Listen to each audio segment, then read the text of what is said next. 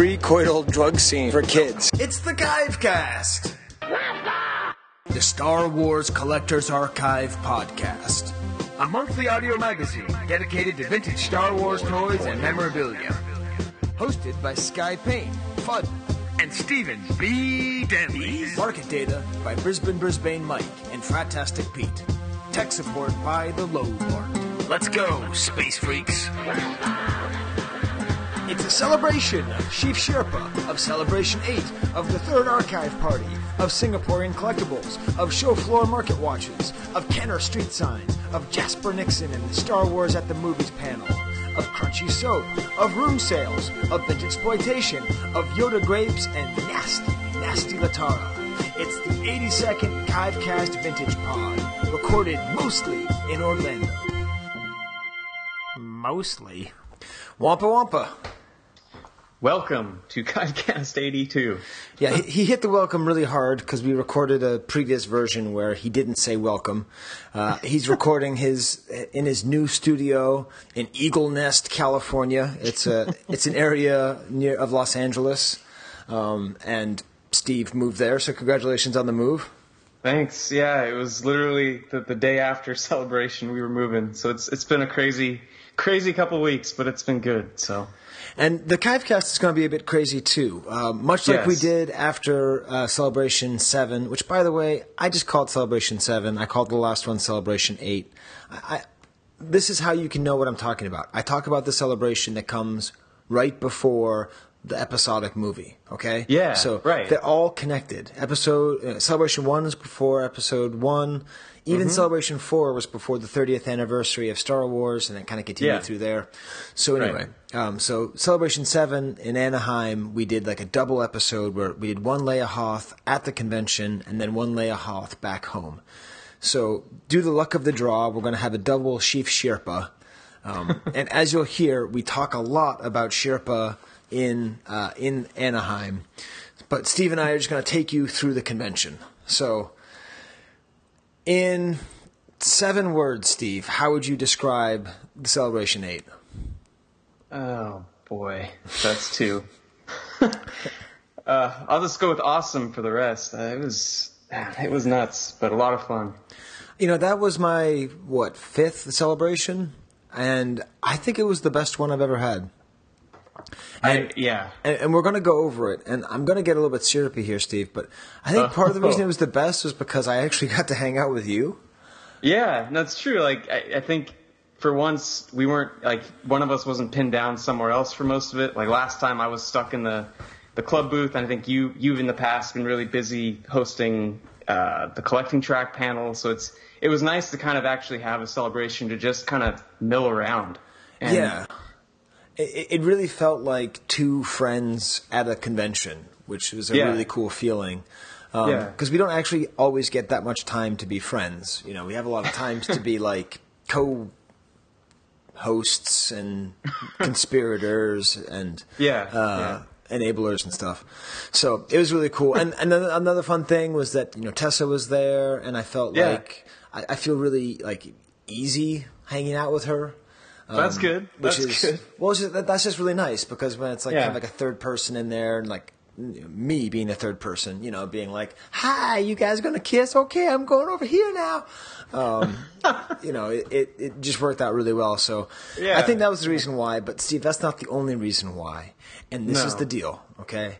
As you may or may not know, I've always been a big fan of Rebel Force Radio and who they are. And they have this slogan, which is totally cheesy, but I like, which is they say "No fan left behind." That's how they handle their celebration coverage. And you know, you were left behind if you didn't go, and it stinks to be you. But I think what we put together here, Steve, is a pretty good audio documentary. Why did I say it like that? I don't know. I was just gonna ignore it. Okay. An audio documentary of the celebration experience. And basically our friendship is going to be a part of the experience. The people who we run into is going to be a part of the experience. I've been playing a lot of Zelda Beneath the Wind, the new game. All right. And so we're going to go on a lot of side quests, which are very important. Which, by the way, Steve, it's really hard to record a podcast and not play Zelda right now. That stupid game, dude. It is worse. Oh, it's the worst. It's like all you can think about. Anyway, so we're going to go on side quests, and I think you're going to feel the joy that we were able to feel. And I hope we're going to be able to share that with you. And you're actually going to learn a lot because we do a lot of market stuff and we talk to people. And so even if you're listening to this in the future and you're thinking, do I want to listen to a celebration episode? I think you actually do. Yeah, there's still a lot of information in there. Yeah. I hope. If I remember right. Yeah, we're not going to talk about the 40th anniversary panel. Oh, we missed Carrie Fisher. Yeah, we all miss Carrie Fisher, but we don't need to talk about that on this show. Okay? No. Okay, I'm not going to come out that strong against missing Carrie Fisher. I'm just saying. So how does that sound, Steve? Does that sound like a good plan? Yeah, I'd say let's jump right in. Okay, so let's set up the first clip, Steve, which is Steve picking me up from the airport. All right, first audio recording. I just got off the plane, and who picks me up, space freaks, but one? Stephen B. Danley. That's right. And I thought he'd be here, and his wife would be in the car, and it'd be like kind of a thing. Or maybe, Brock or his friends would be in the car. No, Steve just took his time out from the celebration party by himself to come and pick me up at the airport. That is the kind of selfless service that goes behind this podcast. I'm excited. Steve, has there been any good vintage action going on in the Wednesday before the convention? I'm sure there has. I feel like our normal suspects have been pillaging, but I haven't seen that much myself yet. Yeah, because we're too busy planning the party. All right, we'll talk to you later. All right, Steve. Now, I put up a picture of you in the car, and you sent some picture of two crazy people in a car. What is that a picture of that you were comparing us to? So, if you've seen the movie Nightcrawler, okay. That's kind of the expression I seem to have in that picture, which I don't think represents me. I'm not a creepy Jake Gyllenhaal, I hope, but it just really reminded me of that movie. And you were just poor, scared Riz Ahmed, just like, what am I doing here? But no, as I said, it was really awesome to be picked up, and that was really fun. So that's part of the celebration experience, is everybody arriving, and some people arrive a day early, and you see their pictures on Facebook, and you're so jealous, and other people arrive like a day late, and you're like, dude, where are you?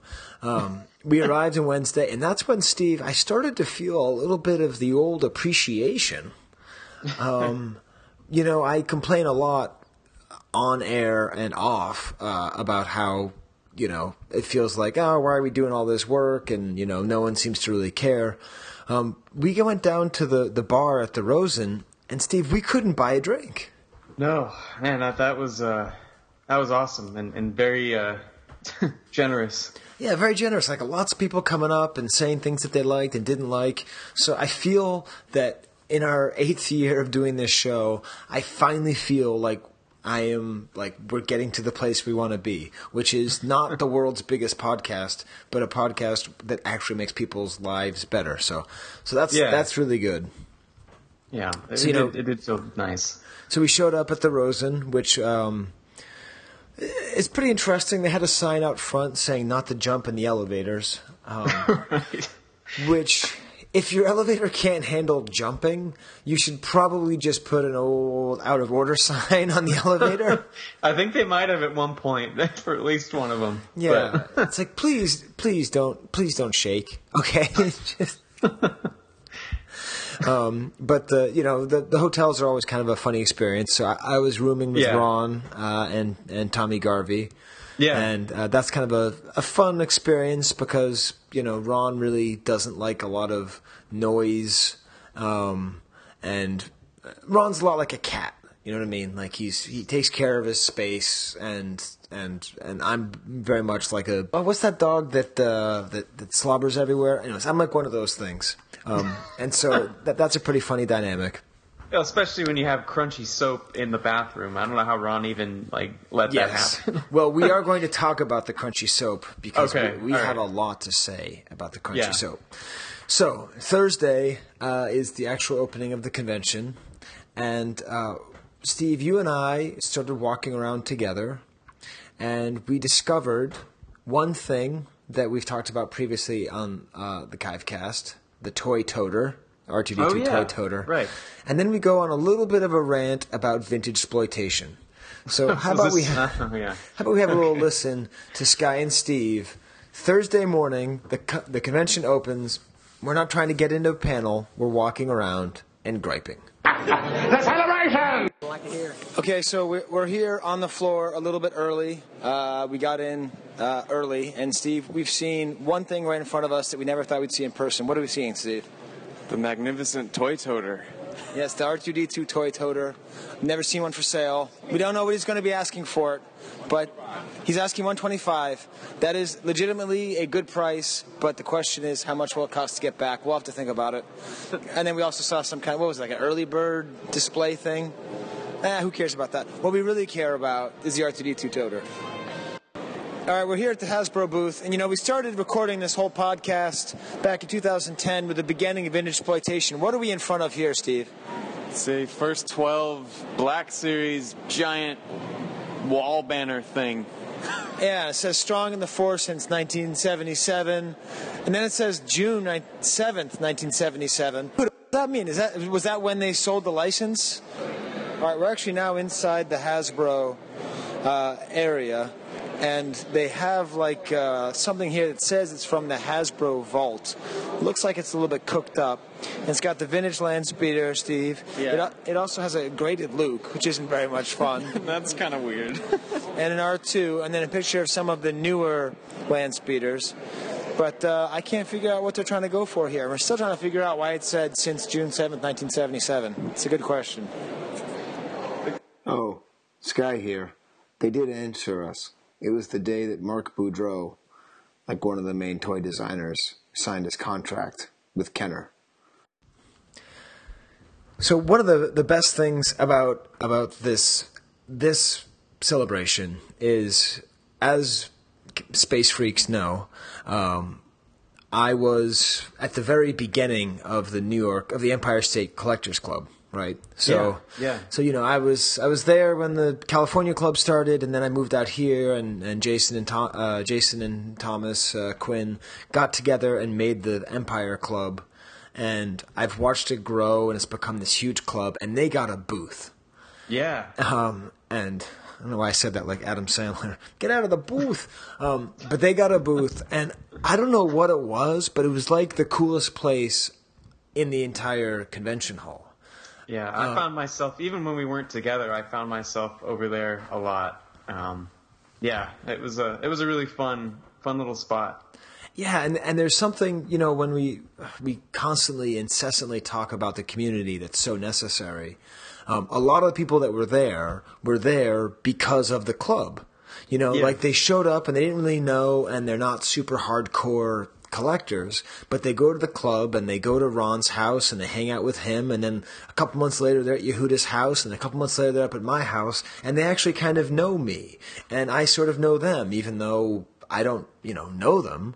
And then we get together again, and we've all those people I've met, 7 or 8 times, and then Tom really pushed them to go to Celebration, and then they're volunteering at the booth, which kind of gives them a sort of sense of cool purpose and action, and they go off and they meet people, and a lot of them had their first Celebration experience, and it was this really great thing because they're all great people, and I've known them and I've hung out with them, and it's like they're like this little crew, and it's like we welcome them into our crew, and then they welcome us into their crew, and then it's just everyone's all together. So that was a really great thing. I did give out patches for a 2-hour shift. How did that go? I don't know. I don't like it, Steve. Yeah, I don't know if I voiced my displeasure with the whole patch thing before, because I did the same thing we did for Anaheim. But yeah, it's like a crazy feeding frenzy. You guys had a much better system. We were just being nice, like California's, like, oh yeah, sure, take one. And that did not work out very well. I think you guys had a much better system. Yeah, Tom devised a winner-loser spinner thing to give out our patch, And that worked really well. And for the most part, people were nice. I was saving my voice for something that we'll talk about later. Yes. But it was it wasn't the worst, but it wasn't the best either. But I was really happy to do it because I got to hang out and sit next to Joe, who is another one of these guys from the New York club who I didn't know that well. And actually, I think we're going to have him on the show soon too, Steve. I haven't told you that, but he has a web series where he opens up vintage toys. The videos, right? Yeah. And that's, I'd really like to have him on the show. But all of this was leading somewhere, Steve. Mm-hmm. Not only was the Empire State Club in this really cool spot, but next to it was the Singapore table. Mm-hmm. So this was a celebration of Singapore love. I have never... Steve, do you know the capital of Singapore? Singapore? Hey, all right, you got a geography question right. Do you know the smallest city in Singapore? Well, wait, hold on a second. Isn't it just one big city? Yeah, there you go. So it's Singapore. Hey, technically that's right. So I went over there and started talking about these new things that I'd never seen, and I talked to Derek about them. And so you're going to hear me talking to Uncle Gundy, Derek Ho, and in one of the clips, you're going to hear me make a realization that even he had never made. The celebration! Now at the Singapore Fan Club booth with Derek Ho. Are you the emperor of the Singapore Club? Yes, that would be right. So he's explained to me these Singapore items that I've actually never really seen before, except when he posted about them. And they're all tied in. So what was the company that was doing this Singapore offer? It was the soft drink Sprite, and they did it during the ESB era. And they had the drinks with the bottle cap liners, which you could redeem for various items, which included a T-shirt, and most relevant for Skye would be a Chewbacca T-shirt. Okay, so like bottle cap liners. So underneath the bottle cap of like a plastic bottle, there's that little bit that you can pull out, and there are these beautiful full-color images. We have Chewbacca, we have Han Hoth, we have Vader, we have lots of really actually interesting imagery, not always typical imagery. So you'd get the bottle caps, and then it was only Sprite? It wasn't Coca-Cola as well? No, it was only Sprite. Is Sprite really popular in Singapore? It was back then. Okay, so then you would trade in the bottle caps, and you could get postcards, rulers, and now you're saying you've never even seen, you've only ever seen one of the T-shirts, and that's this beautiful Princess Leia T-shirt. What are the other T-shirts that apparently existed? There was a Vader, there was a C-3PO, and there was a Chewbacca done. We know that there is a Vader out there in somebody's collection, but we have never seen a C-3PO or a Chewbacca, and we don't even have an image of the Chewbacca one. Wow, so this is very cool. We now know about Singaporean Sprite giveaways that we never knew, thanks to the Singapore Fan Club, which he says is not a shell for his company that makes and fabricates chemical weapons. So this is really good stuff, Derek. Thank you so much for... Oh, he's getting actually really angry. I think I'm a little too close to the bone here. Okay, I've got to go. Bye! Okay, all right, I'm back with the Singapore collector, Derek, Uncle Gundy Ho, and I'm realizing something very interesting here. There is a postcard. Which droids are represented? Only C-3PO. There is a ruler. Only C-3PO. There is a bottle cap. Only C-3PO. No R2-D2. Derek Ho. Wait. Also a T-shirt. Only C-3PO. Derek, why do Singaporeans like C-3PO more than R2-D2? I think you can find some stuff for R2-D2 on Coca-Cola as opposed to Sprite. Maybe that was the deal. No, but this is weird, right? There's no R2-D2 on any of this stuff. Yes. Okay. Something you pointed out that I actually didn't really notice myself. Well, that's my gift to the Singapore Fan Club. Thank you, Singapore. And once again, the primary language that is spoken in Singapore is English. We've established that a couple years ago. We'll get back to that. Okay. Thank you. All right, now I've been talking to Derek Ho more, and he is explaining a possible reason why C-3PO is preferred to R2-D2 in Singapore. It's probably maybe due to the fact that C-3PO did actually make his way all the way down to Singapore when the Star Wars movie first hit, and even for Empire Strikes Back. So somebody in a costume showed up and walked around? That's right. C-3PO, Stormtrooper, Chewbacca, and Darth Vader. But no R2-D2? R2-D2 wasn't free. What? Well, then there we go. We've just solved it. And then Derek is going to be giving a talk about Singapore, and he can now add that into his panel. Derek helps us. We help Derek. Later on Sunday, which we'll get to, but I want to talk about it now because it's all connected to Singapore. Derek gave a talk on collecting Singapore items. Mm-hmm. And this is one of my... I'm a really nervous flyer. I like to get to the airport 3 weeks before I buy my ticket. And I actually pushed it back so that I could stay and watch Derek's talk. And it was just the best kind of collecting track talk. You know, there was new information, and it was well given, and it was engaging, and I learned a ton. When I learned about all those bottle caps at the table, I learned more about them at the panel.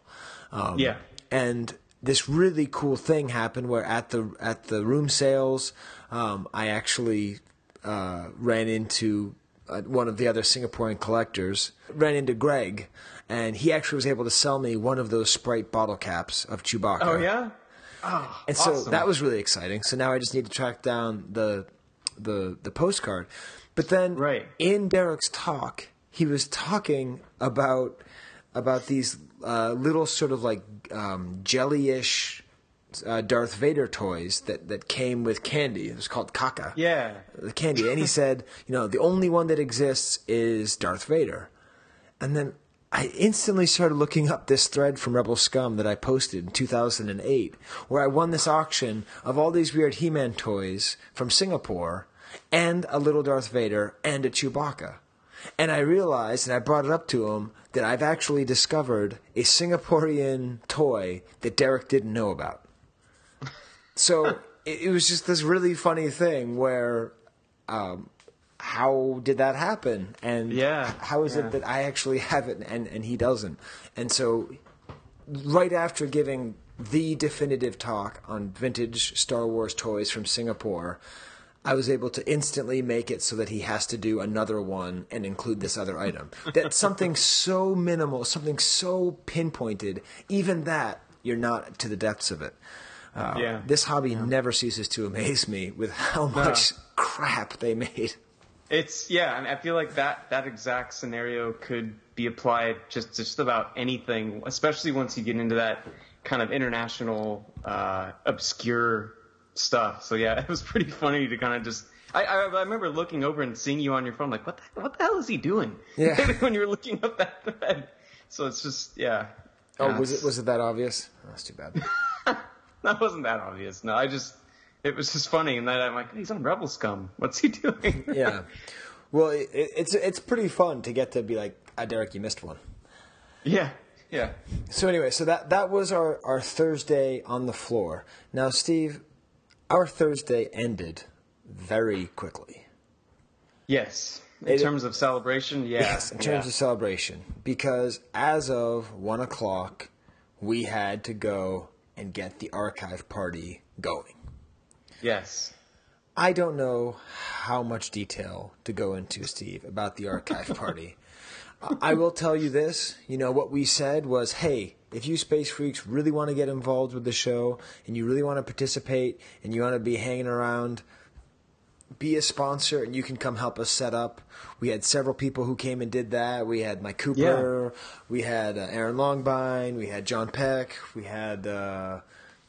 Jason Thomas. Yeah, Jason Thomas. And Steve for somehow basically rolls with his personal Ugnaughts. I don't know how he does it. He always has a crew of... He had 4 people, these 2 nice couples, totally wonderful people. I spent a lot of time with them. Just friendly, helpful. They're sitting there putting together lanyards.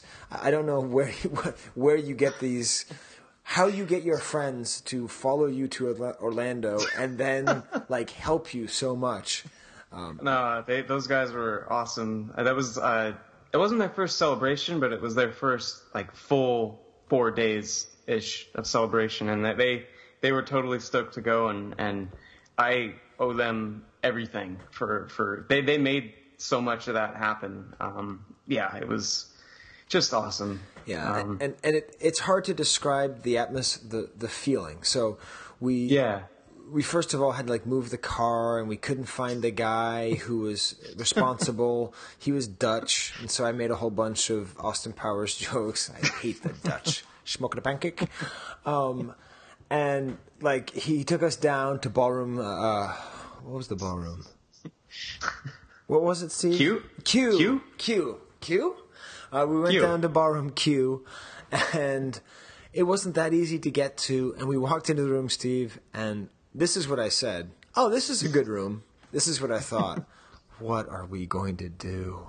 It's totally empty. How are we going to do this? How are we going to put all of this together? How are we going to fit 370 people into this room and expect them all to eat and have a good time and raise money for charity? And I just didn't know what to do. And so I did what anybody does when they don't know what to do. I started making lists. Yes, And so that's how I'd like to sort of phrase things here.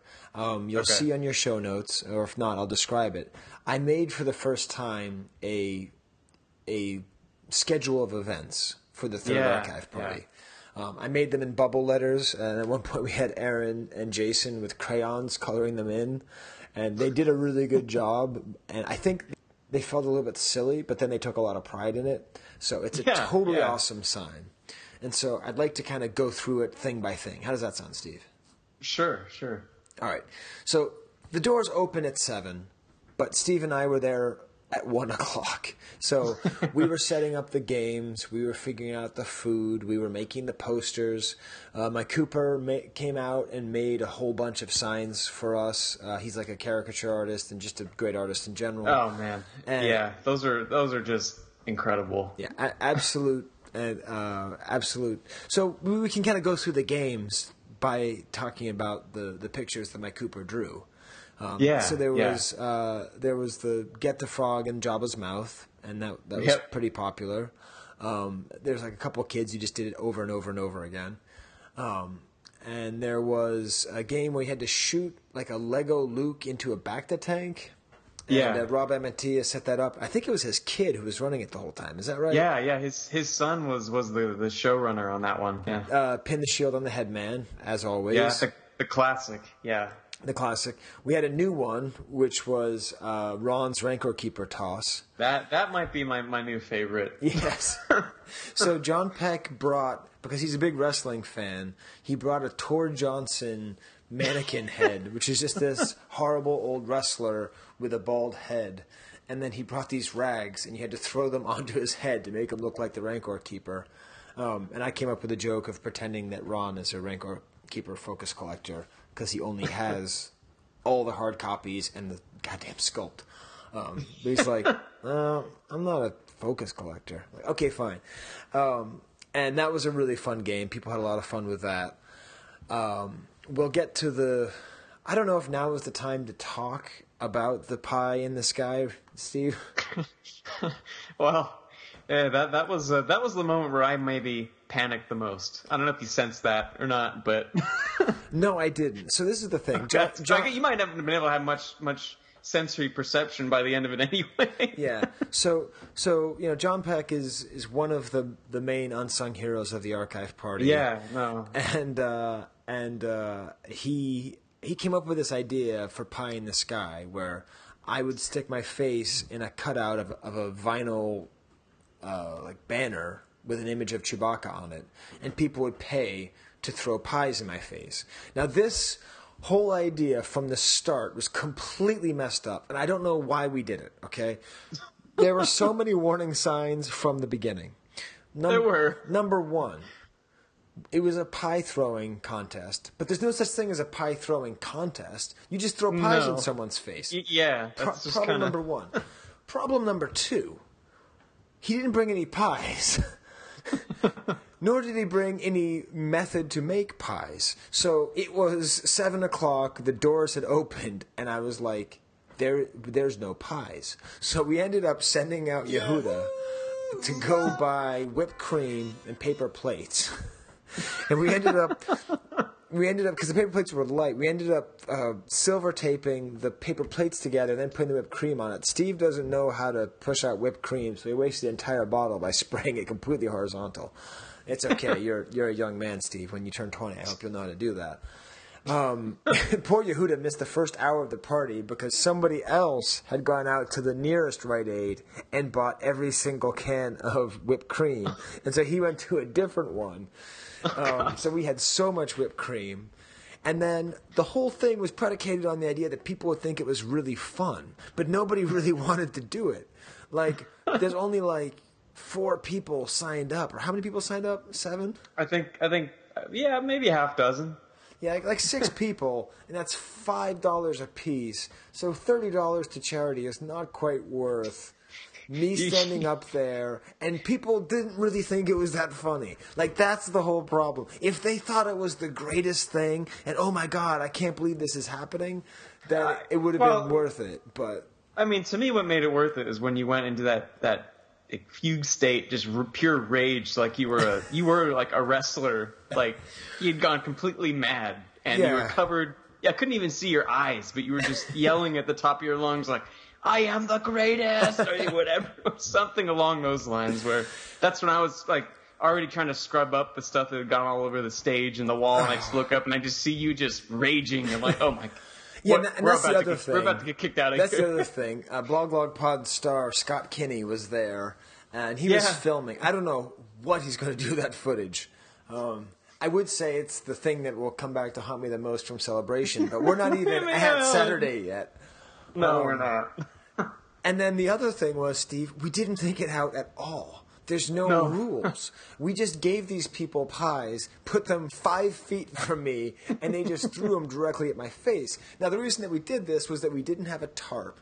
I ended up taking a vintage Akamas Gamorrean Guard costume, the one that I wore during the vintage costume contest, and I tore it in half and put it on the floor.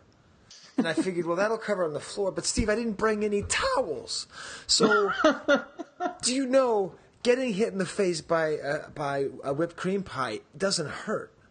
But what do you do with the mess, Steve? What do you do with that hot, creamy mess all over your face? There's nothing you can do. I was, like, using my hand and trying to throw it down onto the tarp on the floor. Oh. It was the worst it was a of mess. all of that, Steve. This is what I would have liked. Nobody hit me, and it make a big mess. Everybody hit me and have it not make a mess. But half the people hit me and half the people missed. We got the best of both worlds there. And they were 2 feet from me, so I don't know how they missed. So that was pie in the sky. Yeah. Success all around. Oh, and I smelled bad. Like, I washed the jeans that I wore, just a little bit of, and the shirt that I wore. There's no amount of washing. You can't get the smell of rancid whipped cream out. My hands smelled of whipped cream for the rest of the weekend. I could not. I can only imagine how bad it was for you, because I was just had it all over my hands and I couldn't get rid of it. So you were covered head to toe in whipped cream. So those were all of the games, right? I didn't miss any, Steve, did I? I don't think so. No. And we always debate about this. Oh wait. What? 3PO card Monty. Oh my goodness. Yes, that's true. And John Peck also created a 3PO card Monty, which has it's a 3-card Monty game where you have to guess which of the 3 has the censored C3PO card. And that was really fun. All of that, though, the whole game thing was the biggest mess of the whole party because we didn't think about prizes until we got there, and we didn't sign up enough people to volunteer at the booths. Fortunately, people like Aaron just stayed there the whole time and worked on it, and we really owe a lot to those people because we were just running around just like crazy. So the games are tricky because I don't know if they're necessary because people just want to go and drink and talk. But I think without them, it loses some of its kind of funky magic. And it's not as good for kids. And I like having the kids around. So anyway, those are all the games. And we got those all prepared for the doors to open, Steve. And the doors opened, and people came in, and I think it went pretty well. The doors were handled well. I think Ross Barr was out there doing a lot of that work. Yeah, and Brian Angel and his son. It's crazy. I feel like last time people pretty much all showed up at once, but I think with the way Celebration is now, everything gets pushed later. So we weren't really like fully going until maybe 8:30. That was when things were really getting nuts, I think. Yeah, it's also we had a lot more people there. Just hundreds of people there, and it does feel cool. It does feel cool, Steve, to have like put this thing on, and I kind of feel like we could do the whole Scarface in the bathtub thing. Who put this thing together? We put this thing together. Who, mate? Who put this thing together? Me. That's who. Who do I trust? Me. That does have a cool feeling. The costume contest was another failure of planning on our part, Steve. What would you say was our failure in publicizing the costume contest? Maybe just a little too late. Yeah, I think last time we had a good head start. But even then, we still got some good ones. We did. Yeah.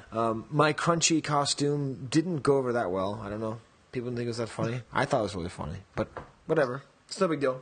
I went as Crunchee in my vintage British Akamas mask. I came up with a good way of using duct tape to make those masks bigger, because obviously they're kids' masks.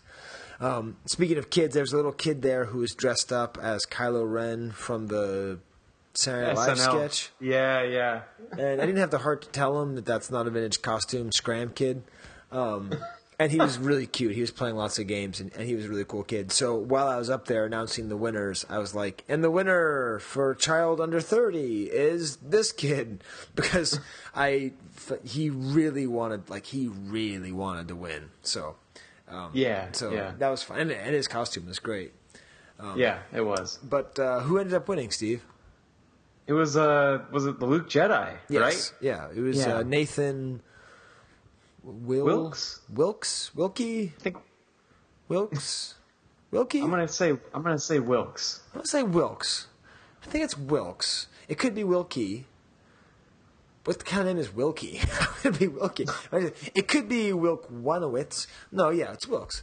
It was Nathan Wilkes, and he had an amazing Luke Jedi costume. But it's actually with the rub nose, right? Yeah, wasn't that part of it? He did a rubbed nose, and it was kind of unsettling. Actually, there's something about he did it well enough that it was a little bit uncomfortable. But he definitely won the costume contest, and that was fun. And then that led up to what was referred to on the party plan as the Mystery Love Event. Yeah. So I had just done the pie in the face thing, right? And the Mystery Love Event has been set up for almost a year. And what was it, Steve? Well, two good friends were getting hitched. Yes. Jarrod and Shawna got married at the archive party. And as I said when I was sitting up there covered in whipped cream, we now go from the ridiculous to the sublime. Because they got married there. Rob Amantia was the minister or whatever. And it was just a great moment, and everyone said it was their favorite moment of Celebration. They're two very good friends of ours, good friends of the show, and they got married right there, and that was really special. Yeah, it was really, really nice. And they even had buttons to commemorate, which were actually really, really great. Yes. So much swag at Celebration. But it didn't bother me this time because I came up with this idea, Steve. I missed Easter because Celebration was during Easter. So when I did the Easter egg hunt with my kids, I just put Celebration swag in Easter eggs. That's perfect. And they loved it. And I gave them lanyards, and they put them on the lanyards, and they put them up on their wall. So it's kind of like they went to Celebration. It ended up being this great thing. So even though I've been a grump about swag in the past, I would now like to thank every single person that gave me swag in alphabetical order. Aaron A. Aronson, Aaron B. Aronson. So that was really cool, and at this point, time started moving way too fast. Very, very fast. Yeah. So we had a great raffle, and we'll talk about how much money we raised at the end. We had a great raffle with a lot of really fun items. The statues that were made, organized by Rob Mantia of Mount Empire and Mount Rebel, those were auctioned off. There was like 30 items or something. There was, so many things that were either, donated to raffle or auction. I mean, we were flooded, so I can't thank everybody enough for that. And it's just nuts. Like, it really was an eye-opener to see the amount of stuff that the people were giving us. It was funny because I was really trying to rush Bill while he was Bill Cable, the artist. Yeah, he was. What did you give? What was his official title that you had assigned? Oh no, I don't remember. It probably wasn't nice. I think it was something like Senorita Rafflemeister. Oh yeah, Senorita Rafflemeister. Right. And so he was doing a great job, but there were so many items. I couldn't get him to go fast enough. And then Darren McAleese gets up there and starts singing Celebration by Kool and the Gang. And Bill looked at me like, should I hurry this up? And I was like, no. Like, either take more time or take less, because it was great. For whatever reason, Darren McAleese, I don't know if that's how you say his name, but we'll just say it is.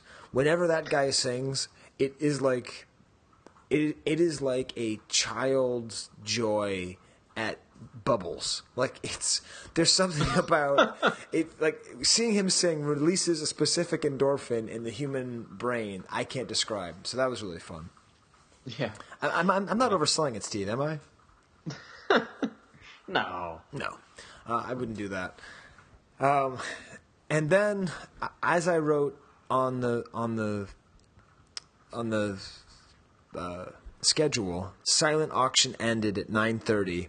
And I wrote really firm, and then underneath it, I wrote firm again. And Steve, I don't actually have all the auction. Do you have all the auction results? I do somewhere. They're in a box with other archive party stuff that I need to sort through. But it was. I'm trying to remember exactly how much. Did you want to know how much we raised specifically for the auction, or? Yeah, I was just curious if you knew. I think it was about. I'm gonna guess about $4,000. Wow. Yeah. We raised a lot of great money with the auction. The Skye coups didn't go as high as they did last time, but I think it was because there's too many of them and there's too many other things to buy. Why are you laughing, Steve? Well, I don't know. There's always going to be something that makes me laugh when I think about the Skye coups. Yes, there is, Steve. And guess where we're going? There. We're going there, see, Steve. I didn't want to open the door in case that was something that... Cause I'll never forget your reaction. Okay, so this is the story. This is a story, and I'm going to use a pseudonym for the person that I'm talking about. Okay. He calls himself a synonym for large and a shorten for Kevin. So I'll let you figure out who it is I'm talking about. I'll be speaking in code about Large Kevin. I've never heard of Large Kevin. I have since learned that he has a podcast and has sort of a web presence, and I have nothing to say, good or bad, about who this person is outside of my interaction with him during the archive party. But here it goes. So I went up to the microphone every 10 or 15 minutes. Or 20 minutes to say, hey, don't forget to bid on the auctions. They end at 9:30. Now, Steve had told me that he really likes the Admiral Ackbar Skye coup that I made. And I thought, you know what? It'd be really fun to win that for Steve. And I know it's goofy that I made them in my kitchen table and then I'm trying to buy them. But it's like, it's worth it for charity, and it would be fun for Steve to have the Admiral Ackbar. Yeah, and I honestly was planning on trying to get over there and do it, but as we both know, like, we were just... time was going, and it was over, and I had no chance. Right. And I made a card back for the Ann coup, for Ann Jenkins, and Duncan didn't even win that. His wife made it, but he didn't win it. It was his wife's poetry, and Derek ended up winning it. So it was just kind of some goofy stuff, but it was a silent auction, right? So I'm running around, I'm all over the place, I'm getting thrown pie in the face, I'm organizing stuff, I'm doing all this work. I'm like a man on fire all the time. I'm running around looking for Steve. It's like I'm like a methed out bumblebee. And I go and I put another bid. I saw it was like $45. I put 50 on it, and then I walk away. And then this guy who's just leaning against the wall just goes, "Come on, man." And I look up, and I kind of thought he was kidding. I was like, yeah. "Come on, man." I was like, "Oh, yeah, Steve wants it, so, I thought I'd bid on it." "I'm right here, man. You can't bid on your own art. That's not cool. Not cool." And I couldn't figure out if he was kidding. I really couldn't. Because, if you're bidding on a Skye coup, theoretically, you are aware of who I am. And theoretically, know if I say, "I am winning this for Steve," you wouldn't get mad at me. Because if you listen to the show and you know what a Skye coup is, you may not like me, but you definitely like Steve. So I just kind of thought, okay, this is some guy I don't know, and maybe he just has like an awkward sense of humor. And hey, I've got an awkward sense of humor. I like annoying people. So maybe whoever this guy is just being just goofy. You know what I mean? And so I don't really worry about it. I walk away, and I don't have time to go back and check the auction. I go up, and I'm announcing that the auction has ended. I'm getting ready for the closing ceremony. I'm giving speeches about the animals and about the charity, and I see that guy, and he walks up, and he's got the Ackbar in his hand, in his left hand, and then he looks at me, makes eye contact, and with his right hand flips me the bird. Really strong, scowls and flips me the bird, and does a little head shake thing, and I'm talking and I see him, and I kind of I register that I see it, but I don't really know how to react, and so then I kind of move on. I actually kind of felt like I was being assassinated. it was like, "Get your hands out of my pocket! Get your hands out of my pocket!" It was this weird. It's this weird thing of this guy assassinating me with his while you're on the podium, hostility while I'm at the podium, and then as he walks around, he turns around again, gives me the finger again, and walks out. And I can't figure out what this is. I then later go and talk to the people who were running the silent auction. He's like, "Yeah, he was bad-mouthing you the entire time. He was saying he just couldn't believe that he was bidding on his own art, and artists shouldn't bid on their own art." So, Steve, that was one of the weirdest things that I have. I just don't understand how you could win a Skye coup and hate Skye. Yeah. That is the bit I just don't get. Paradoxical. It's so weird. It's just, I get how you could come to the party and not listen to the Chivecast. I get that. I can get how you could come to the party and not go to the Star Wars Collectors Archive. I get that too. I get how you could just be there because that's the thing to do. That's no problem. Yeah. But spending $60 and getting really angry at the person who made it for a charity auction for making you spend $10 more on something that he made is behavior that I don't understand. And it is amusing to me. I did email him. I said, "Hey, were you kidding?" He didn't email me back. That's why I don't feel bad. I won't say his name because maybe Large Kevin does not want to be called out. But if you know him, could you just help me out here? I'm willing to make. I'm willing to make peace. Maybe the guy really didn't know. Maybe it did seem like I was being a jerk. I don't need to start a war, but I'm just trying to figure. Anyways, that was a very funny event. I believe that is the most humorous reference to the assassination of Malcolm X ever made on this podcast. And then we had the culminating contest, and that was the Vader Case Mania duel. And this went really well, Steve. I thought, it was really fun. We had two people competing against each other where we took a vintage Vader case with beater figures in it, and we emptied it upside down, and they had to fill it like as quickly as possible, and whoever won. Yeah, and they had an awesome prize. They got to keep the figures and keep the case, and that was really fun. And then we had the closing ceremony, which is very funny because people just hang around anyway, and we don't really care about kicking them out. They were really trying to get us out of that place. They were. The coloring books, Third Time's a Charm, they're really filled up now. That went really well. And I was to say, I don't know if we should probably mention this too, but the Pet Alliance of Greater Orlando, they were there, and they actually brought a dog to poor thing. It's just like, what is with these people? But he was there. Cody was there, and man, it was just it was really, really fun. I was completely exhausted by the end, but that was the best archive party, definitely. It was a lot of fun. It was a lot of tiring. There's a lot of. I mean, if you look at it just from getting pies in the face and then some guy flipping you off, you could say that I had a bad experience, but I didn't, because of the work of people like Aaron and Mike and you and I working together and seeing all these people having this great fun and having it be just the best moment again. So I think it's safe to say, Steve, there will be an archive party 4. And we're gonna do it again, and it's gonna keep being this great thing. We might do some things differently. We're open to thoughts on that.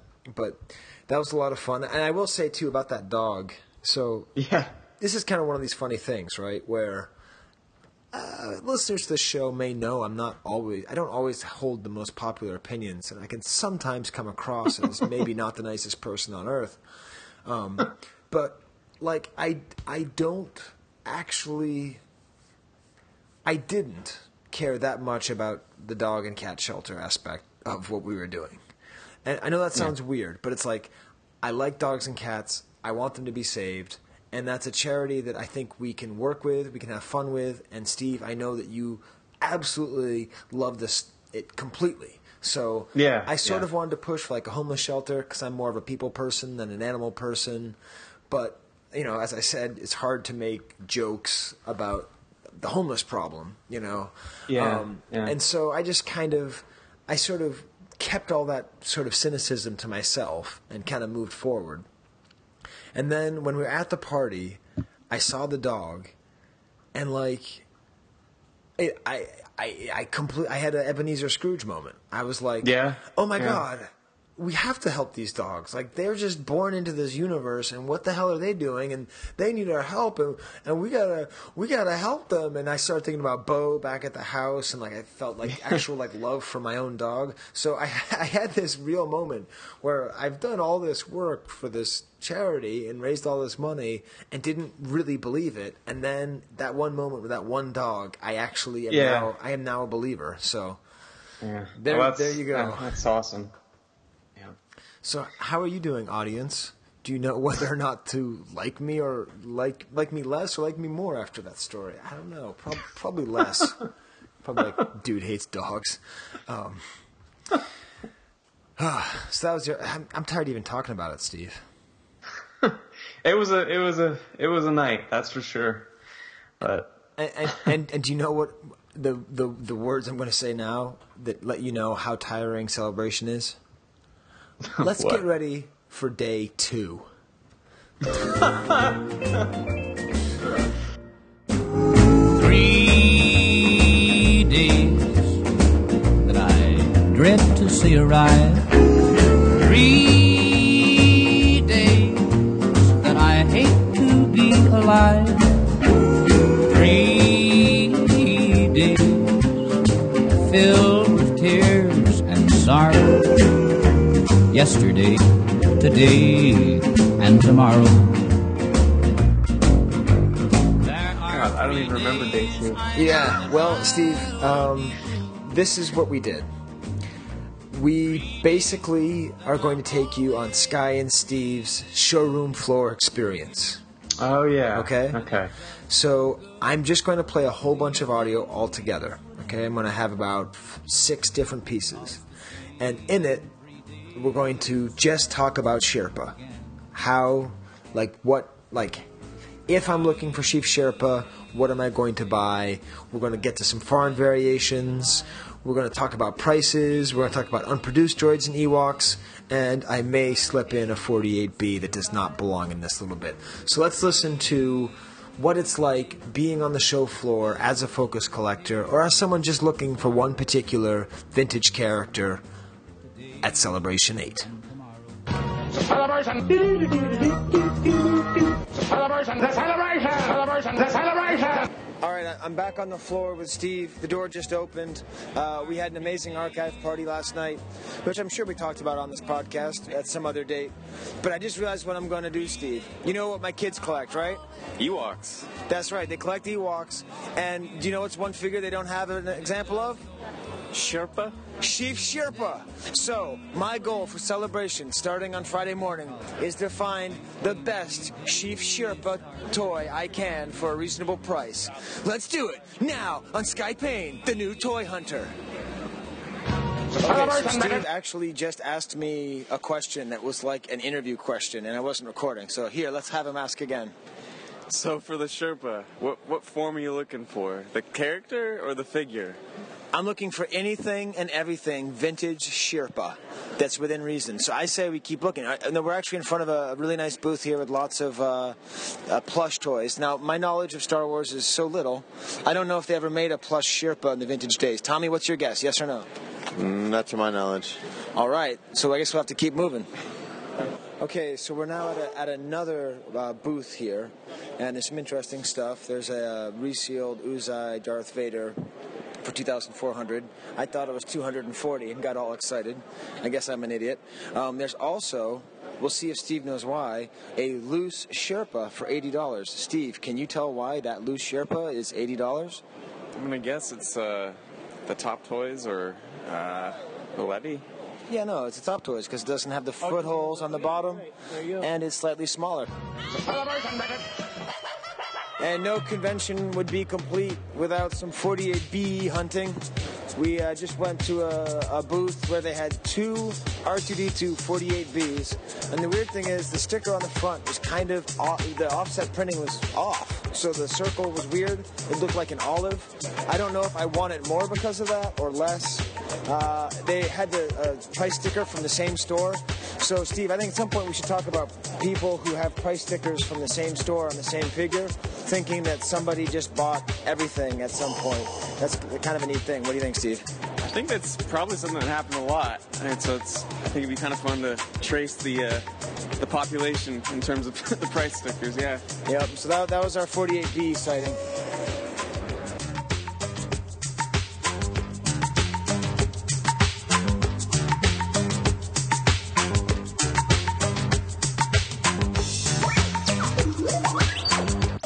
I'm walking around with Tommy, and I finally got him angry at me by telling him how much I love the Age of Apocalypse movie, which is pretty much my favorite Disney Marvel movie. And it's basically my favorite thing about Marvel is that movie because it really features how important Jennifer Lawrence is. But we actually just came back from a booth that had a clear bubble Chirpa. Anakin offer, right? Anakin offer for $125, and then one that was a little bit more messed up for $80. Now, I think that's a little bit high. That's a dealer price, and the guy's prices were kind of high. He had a 45 back Chewbacca proof for $3,500. He had some interesting stuff there. I don't know if it was too high, but that's what it was. And keep going.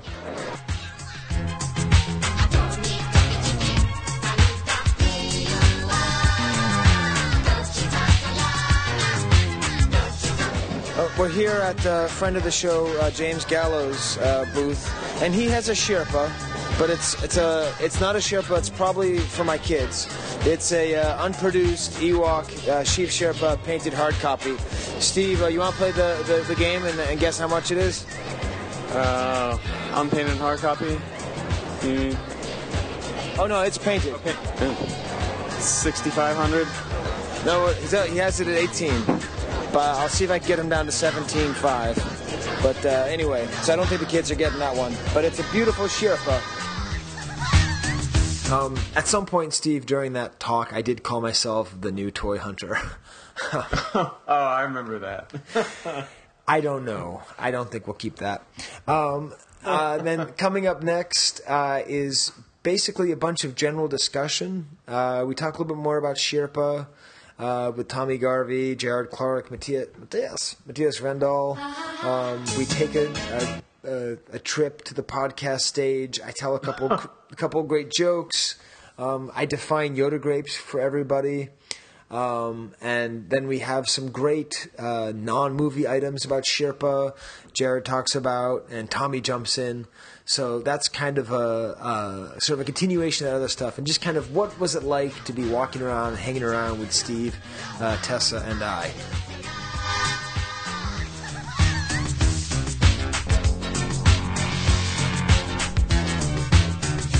Okay, so we're now standing in front of the Celebration podcast stage where Steve and I were ruthlessly not admitted. We're still bitter about it, but I've actually come up with two jokes just this morning that are hilarious jokes, and if you disagree, it's because you're wrong. Here's the first joke. It's related to Force Awakens. What's the similarity between a disappointed Jackson 5 fan who only sees one member of the group and Rey from The Force Awakens? They both say, "Oh, that's just Tito." Okay, here's the next joke. I just came up with this one right now based on Tessa's t-shirt. What is the difference between the school where Harry Potter goes and a pig that has eaten too many beans?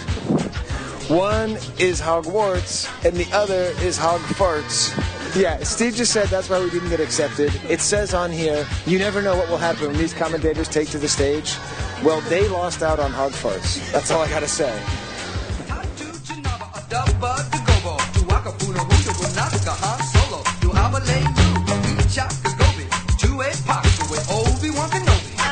Okay, so there's an expression that's been circulating in the hobby for a while. It's called Yoda grapes. And Ron R.A. Salvatore came up with it to describe when Star Wars fandom has gone too far because they sold grapes that are badged with Yoda. The question is, has Star Wars Celebration gone Yoda grapes? Meaning, are there too many people? Is it too commercial? I've been walking around saying that things are the enemy, like Nissan is the enemy, Marvel is the enemy.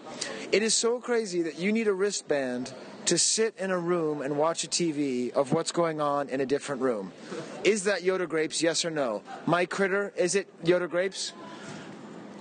It's all right, but I don't care because I don't worry about stuff like that. Yes, I agree. It is Yoda grapes. Wait, now Tommy said something funny the second I started recording. Is it Yoda grapes, Tommy? It's sour Yoda grapes. That it is. You know what? That's this whole convention, not getting into the celebration stage or whatever, the podcast. It's sour Yoda grapes.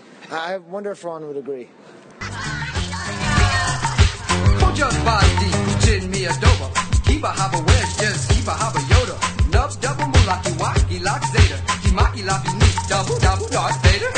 Okay, so Steve, we are now here because Mattias just showed up. Oh, actually, Mattias. That's the recently married Jarrod, who's here, and we're on the floor. We've been shut out of the Last Jedi panel, but we're excited because Mattias is going to give his new proof panel, and we've been walking around trying to find a good Chirpa. What do you guess a clear bubble Anakin offer Chirpa goes for on the show floor?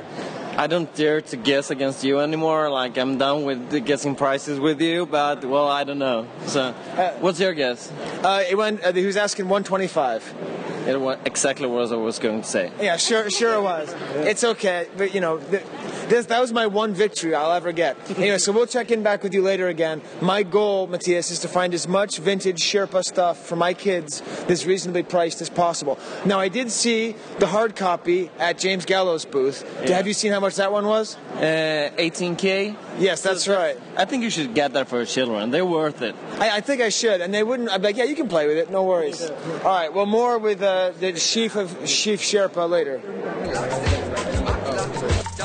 Darth Vader.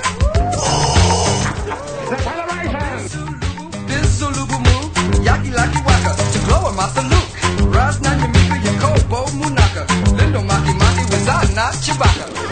Oh, and actually we're here with Jarrod and Shawna, just got married. But Jarrod, I particularly want to talk to you because what are some Chief Chirpa preschool items or non-movie items that can be found? Anything? So there's no preschool, there's no plush. There's a modern plush from Disney World of Chief Chirpa. No, stop it with this kanking modern stuff. Oh yeah, we are going to try and find a kank too, but there's no vintage cartoon stuff available of Chief Chirpa. Wait, Tommy's raising his hand. Yeah. There is a preschool Chirpa item. I have a slide. It reads, Chief Chirpa loves animals, and shows Chief Chirpa standing next to a deer and Baga. And what is the? Do you have a picture of this? Can you show it? I don't have it with me, no. No, but I mean, like in the future when I'm editing this. Yeah, I can show it. And so it's a slide. And what is it from? Where is it from? It's a concept slide for the Ewoks preschool line for Return of the Jedi. And it has what's the picture of like where's Chirpa? Where's he? It is Chirpa standing in the middle of a slide, like preschool Chirpa, and next to him is a deer, like a cartoon deer, and on the other side of him is Baga, I believe. Jarrod, have you seen this? I have not, so now I must. All right. Well, very good. Well, that would make a great wedding gift. Okay. I think there's an eraser. Like there's a set. Oh, now 1 second. He says, what's that? I think there's an eraser set from the UK and has a generic Ewok, but I'm pretty sure it looks like a shrunk down version of the Kenner Chief Chirpa. All right, well, maybe we'll have to find Grant and some of the other folks from the Vintage Rebellion, see if they can answer it. All right, you guys get back to your honeymoon. Not 5 minutes go by, then Tommy informs me that he also has a slide of Chief Chirpa. And what does it say there? Chief Chirpa's Treasure Island, I believe it says. And it's Chief Chirpa, and he's just... What's the context of the slide? He has an island that has buried treasure on it, I guess. And I thought he said Chief Chirpa's Pleasure Island, which I thought seemed vaguely erotic. So we'd like you to just... Maybe, Jarrod, you could whip up Chief Chirpa's Pleasure Island as a Photoshop thing? All right.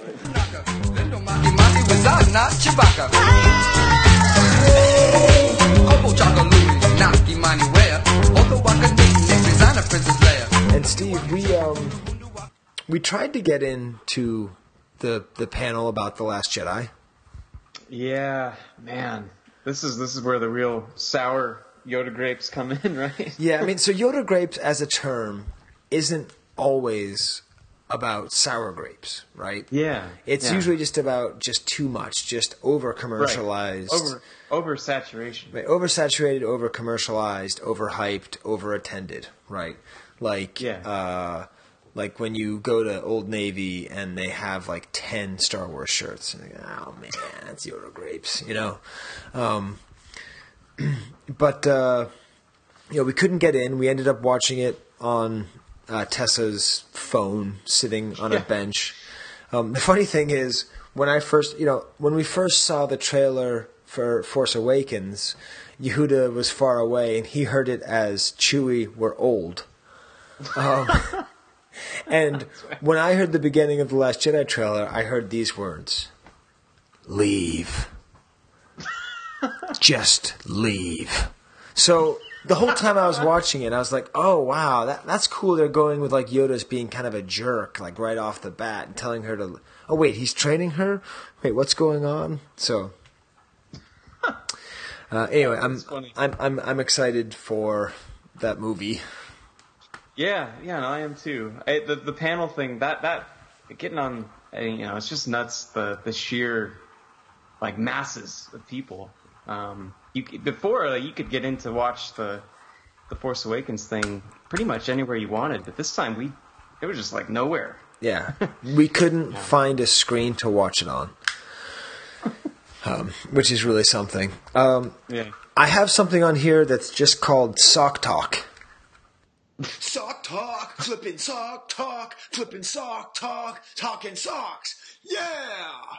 All right, so it's Friday afternoon. Steve and I have retired from the convention floor. We are getting ready for Ron Salvatore to join us. We're going to be practicing the sketch. I have a bag here of stuff that I got on the show floor, and it's $80 worth of Star Wars vintage-related material. And I'll let you think about what that might be. A carded figure, some cool, like school gear or something. No, they're all socks. I got 2 pairs of Vintagesploitation socks with a Chewbacca figure on it, which is wicked cool. Those are $20 a pop. Plus 1 other pair of Chewbacca socks that weren't vintage related. And then Steve got me a pair of Crunchee Gamorrean Guard tube socks from Todd Chamberlain, the Toy Chamber, for my character I'm playing, which hopefully by the time you hear this is famous and beloved, or disliked and ignored. So either way, we're getting ready for Steve's big presentation. We've just seen the lines for all the other panels, and it's going to be out the block. It is going to be crazy. It is going to be Steve, freak out. All right, so that was a long way of saying I got socks. Sock talk, flipping sock talk, flipping sock talk, talking socks. Yeah! So let's hope that was good. That was sock talk. Well, I know that was us getting ready for your panel, which we'll talk to when we get to tomorrow's day. Right. Now, the Gamorrean Guard soap. I promised in the Crunchee episode, I think that was 79, that I would indeed bring Gamorrean Guard soap to the Rosen, and whoever was rooming with me, I would throw away their soap, and we would use vintage Gamorrean Guard soap. Tommy will give it a review later. It was unpleasant. It smelled bad. It was unsettling. And the best part about it is Ron reading the box for the Gamorrean Guard vintage soap. All right, as promised, I have indeed brought the Gamorrean Guard soap. And we do indeed have that as the only soap that's in the shower for the room I'm sharing with Tommy Garvey and Ron Salvatore. Now, Ron Salvatore would like to read the copy on the back of the Gamorrean Guard soap. Jabba the Hutt's elite corps of personal protectors who also guard... Hold on, I'm going to start over. Okay, Ron is going to start over. Gamorrean Guard. Jabba the Hutt's elite corps of personal protectors who also guards... There's a grammatical mistake. Ron is going to read it again. There's seriously a typo or something. Gamorrean Guard. Jabba the Hutt's elite corps of personal protectors who also guards the prisoners in his palace. Though they walk upright like humans, they're really powerful monsters. That's why they're so great at helping you wipe out dirt and grime. Lather up with the Gamorrean Guard. You'll feel plenty powerful yourself. Wow, whenever I think about how to be clean, one of the criteria I don't think is necessary is to be a really powerful monster.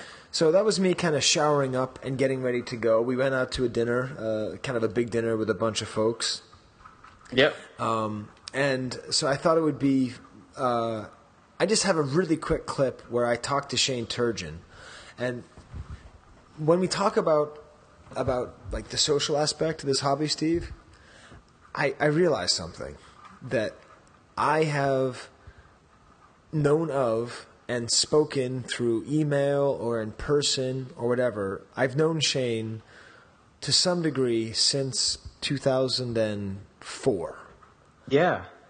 And I don't think I'd ever actually had a really deep, meaningful conversation with him up until that Saturday night.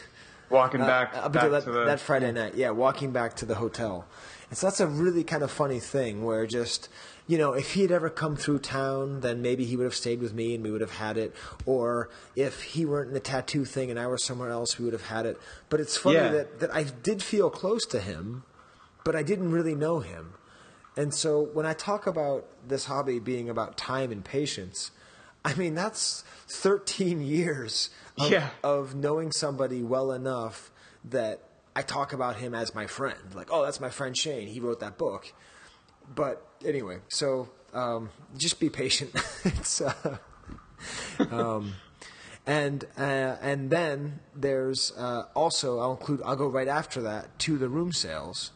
Yeah, where we will have the final resolution of the new Toy Hunters Hunt for Chief Chirpa. Okay, we're walking back from dinner, and we're walking with Shane Turgeon, and we're realizing he's never been on the show, despite the fact, how long have we established that we've known each other, Shane? It's been about 12 years. Yeah, we've known each other about 12 years, and he hasn't been on the show. I'm not really sure why this is, Steve. I think it's, you had big beef with him, right? Anyways. Steve and I had a lot of heat. There was a lot of bad heat. All right, well, how about just a simple question? What's been the highlight of the show so far for you, Shane?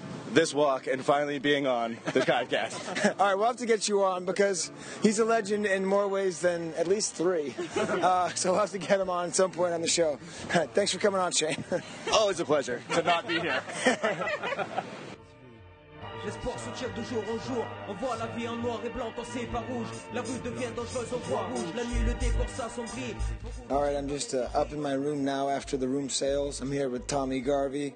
He's hanging out, looking. He got some Yoplait sticks, which I guess are pretty rare.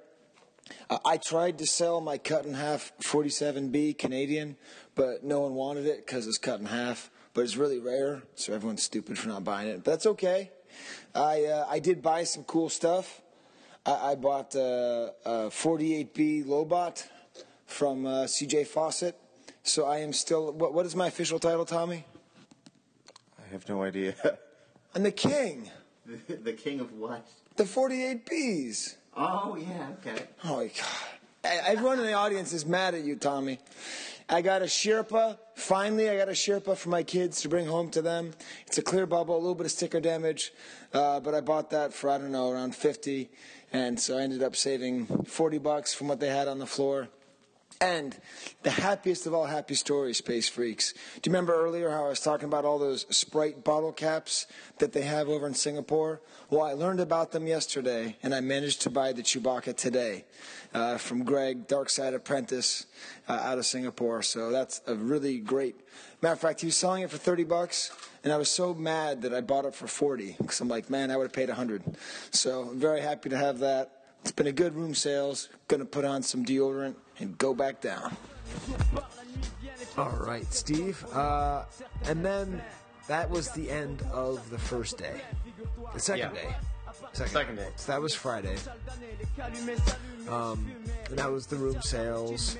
And then Saturday, I don't have a ton of audio from there.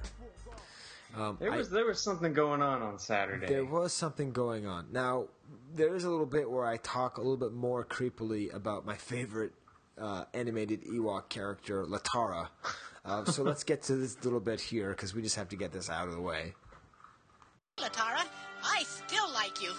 No matter how nasty you are. Latara, I still like you. No matter how nasty you are. Nasty you, Latara. Nasty you, Latara.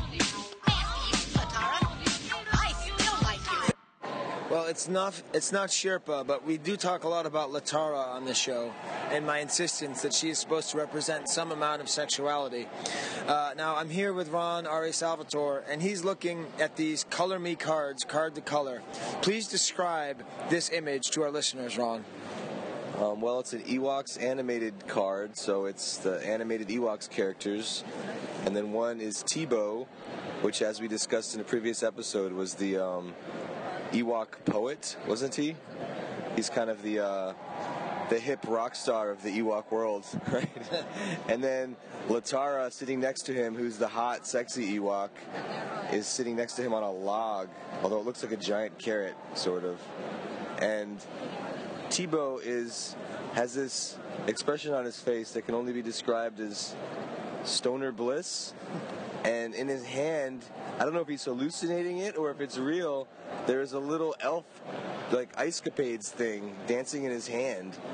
And he's just, like, looking so self-satisfied.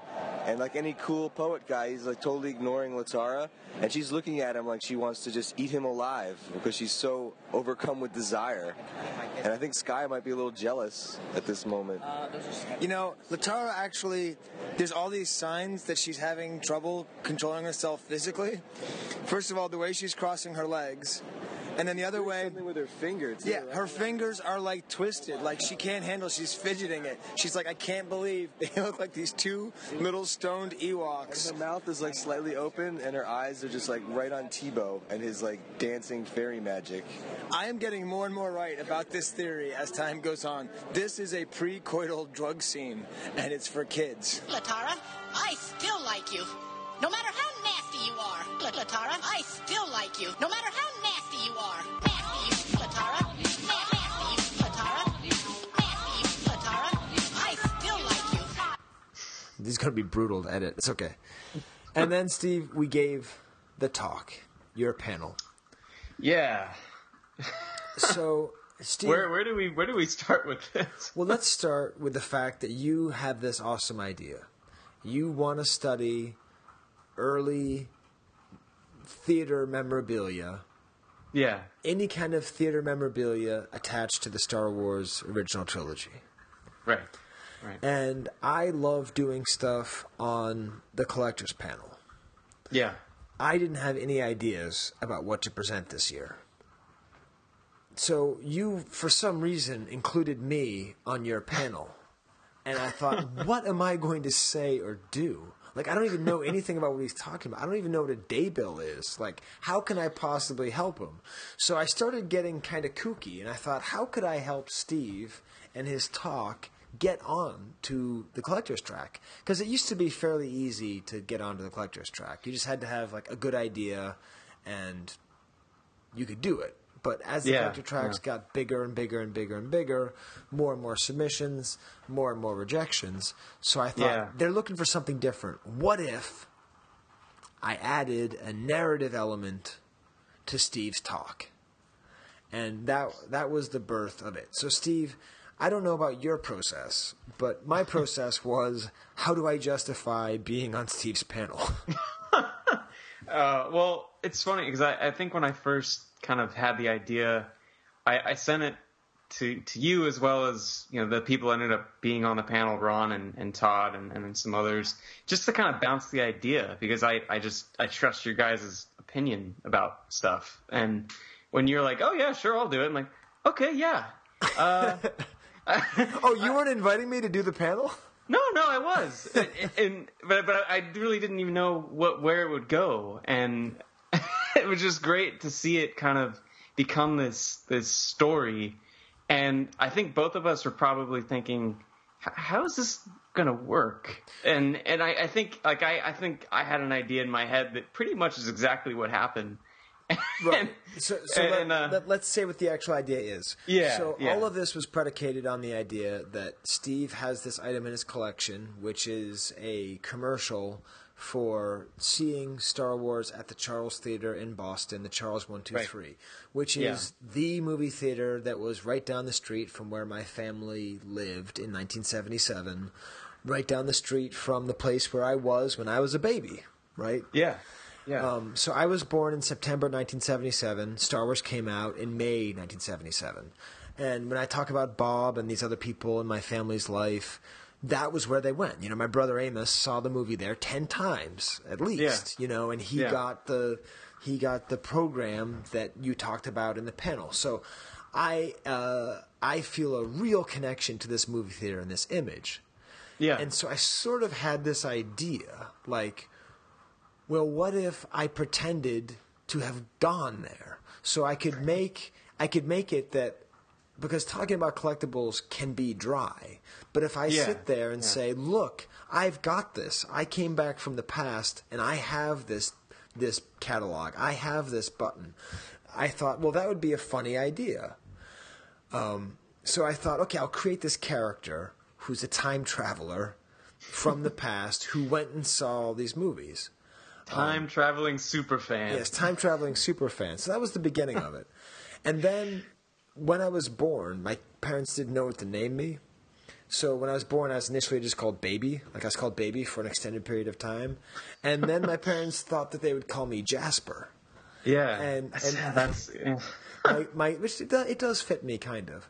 Yeah, I think it does. Yeah. My godmother said, she was from Britain, you don't want him to be called a little ghost.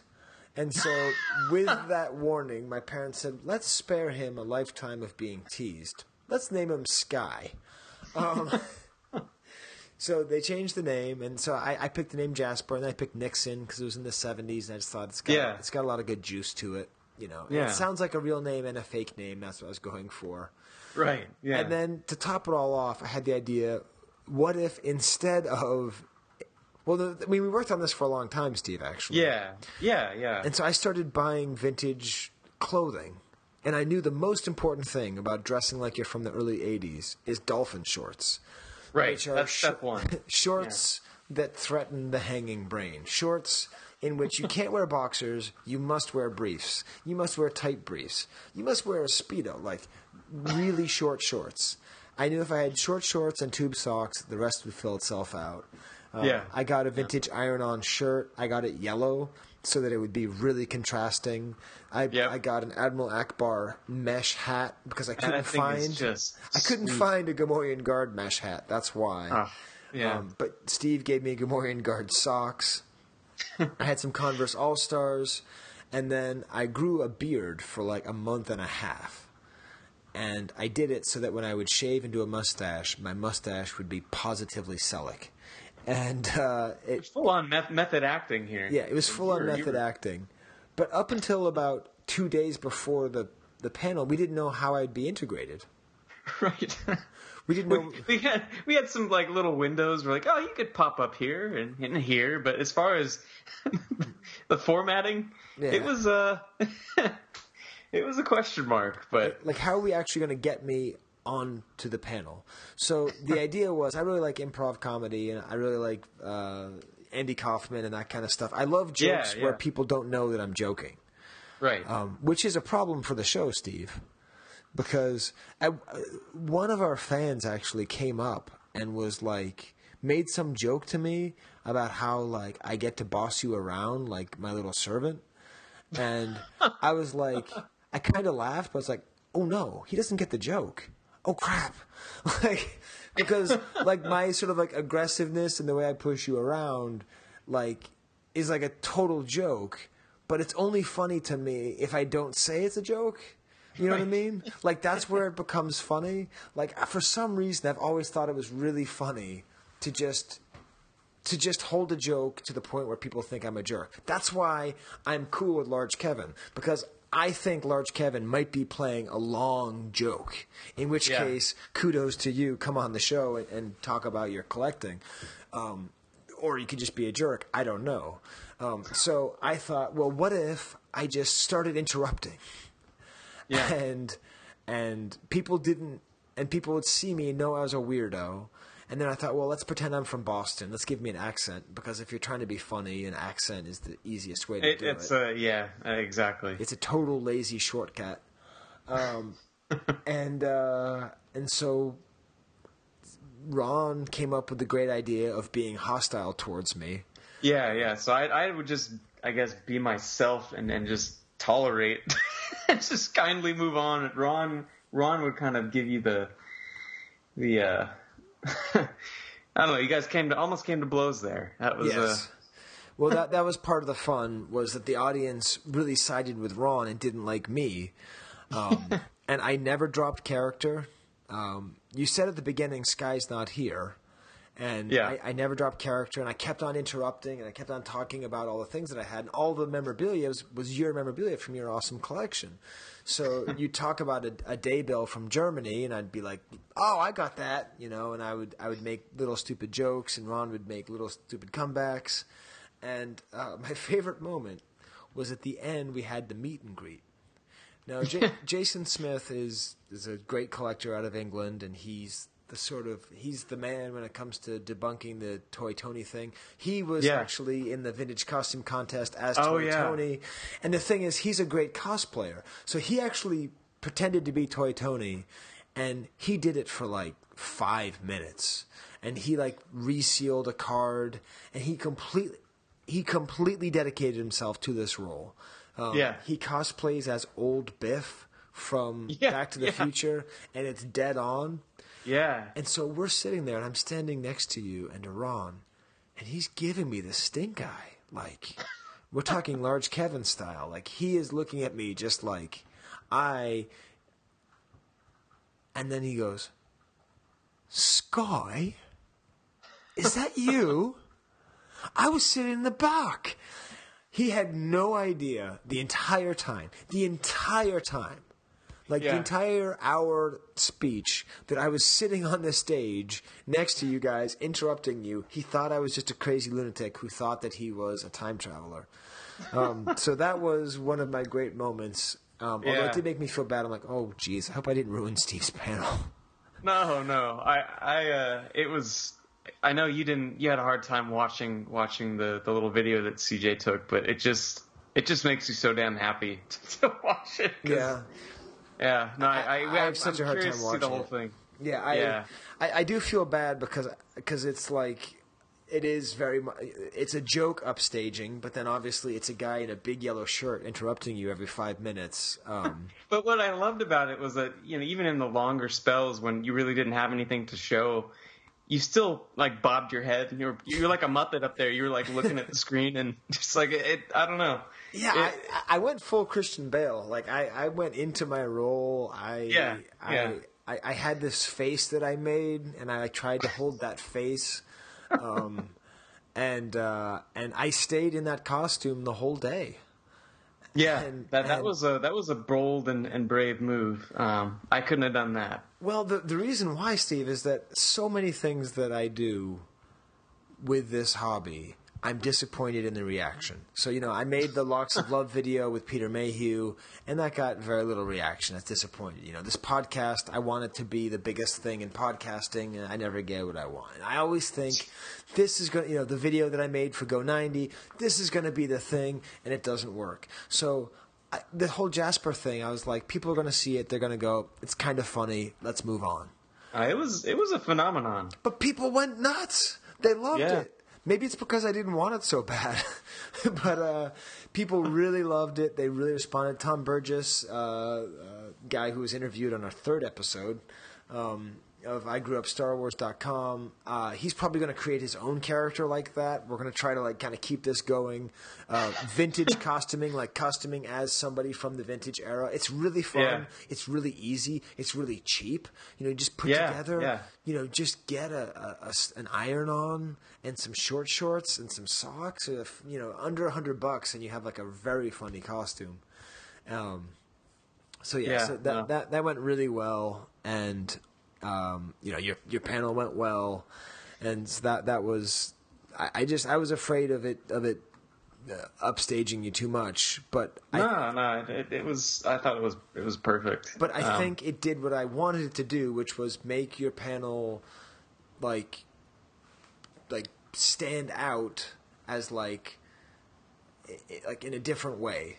So that people go, oh, the Star Wars at the movie panel, that was the one with the guy, and then he actually had all the things, and so.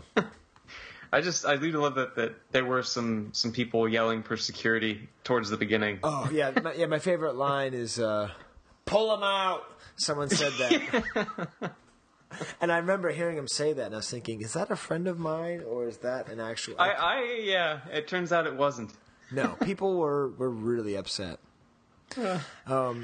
So we have a little bit of post Jasper talk that I recorded, but then we got to maybe my favorite moment in the entire convention, which is there comes a time where you just have to sit down and get crappy, overpriced food in the convention. Every convention I've ever been to, there's a certain point where I just plop down with my friends with like some personal pan underpants pizza and just sit down and so let's hear that. Let's hear the post Jasper talk and a little bit of just discussing just that kind of nice down moment.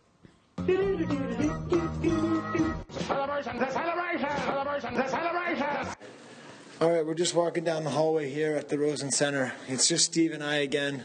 Steve just did his panel with Ron and Todd, and I did my stupid idea of playing a time-traveling super collector. It went well. It's a tough room. Steve's room smells so bad. It doesn't smell like death, because you would welcome death when you smell this room. It's like burnt plastic and diarrhea. It's terrible. Anyway, good job, Steve. You happy it's over? I am. It was a lot of fun, but it's over. It's over. All right, well, I'm sure we'll talk about it more. And one of the best parts of any convention is the tired sitting down eating food that is worse than garbage. We're sitting down at a big empty table with a sparsely populated cafeteria, eating Papa John's pizza for the first time. Steve is going to take his first bite of Papa John's pizza. Take your bite, Steve. Here he goes. He's putting it in his mouth. Okay, what's your vote? No. And Steve, the cool thing about that was right after we recorded that, we saw David Mandel sitting by himself doing the same thing. Yeah, no, I just remember looking up and saying, oh, hey, look who's sitting like 50 feet that way, just doing the exact same thing. It's just funny. And this is really cool because, as we've discussed, I'm a little bit starstruck by David Mandel. I really love Veep. I really love... I love the Seinfeld episodes, I love the Simpsons episode, and I really love the TV show that he made, the video game TV show that he made in the early 2000s. Yeah. And so it was fun because we met him earlier, but he was like buying stuff, and it was a little bit harried. But here it was, like, be able to talk to him. He said, he'll definitely make it on the show. And I was able to tell him something that he had forgotten. Yeah. He forgot that in 2002, at Celebration 2, he recorded something that is on YouTube right now, where he recorded himself trolling people saying, did you know the name of the next Star Wars movie? It's called The Last Jedi. And he was sitting there, and he started laughing. He's like, I said that? And now, I am not that funny of a guy, but I do know that everything that I've ever said that's truly funny, I don't remember. Like, people tell me that I said it, and I go, oh, like, there's this movie, Cradle to the Grave, and apparently one time I said, oh, I don't want to see it because I haven't seen Cradle Won the Grave. And, like, my buddy Ted, he's like, that's the funniest joke you've ever made, and I'm like, I don't remember making it. So it was really nice to be able to talk to him and to remind him, this person I really look up to who has been responsible for so much comedy, that I was able to remind him that he did that. And just earlier this week, he posted on his Facebook page a clip from that. And, he said, oh, thanks for reminding me of it.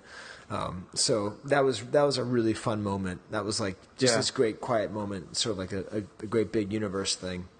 Yeah, totally. And then we sort of have a couple things here where we'll lead to talking about a Cromalin, a Chirpa Cromalin that Mattias was selling. Yes. And also a little bit of chilling with Tommy on Sunday, because he was the other person I spent the most time with. We were roommates, and we'd get up and we'd go to McDonald's every morning.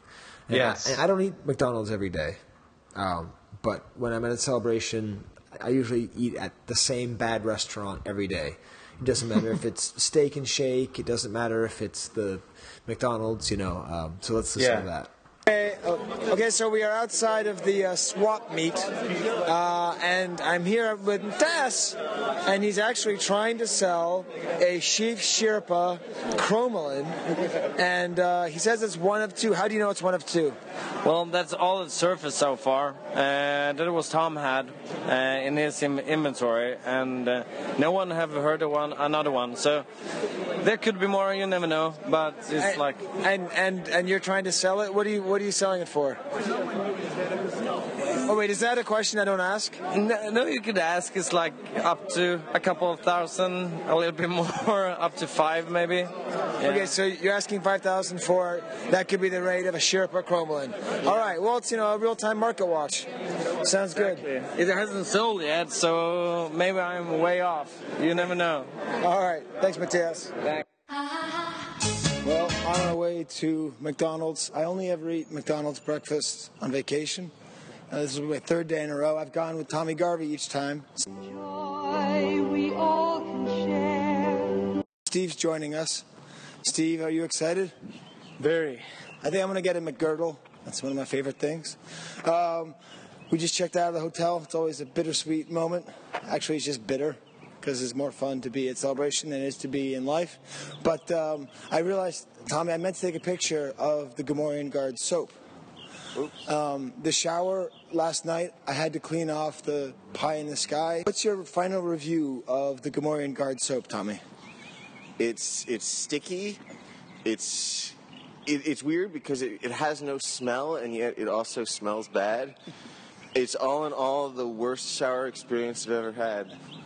So there you go, Space Freaks. It walks like a man, but it's a monster.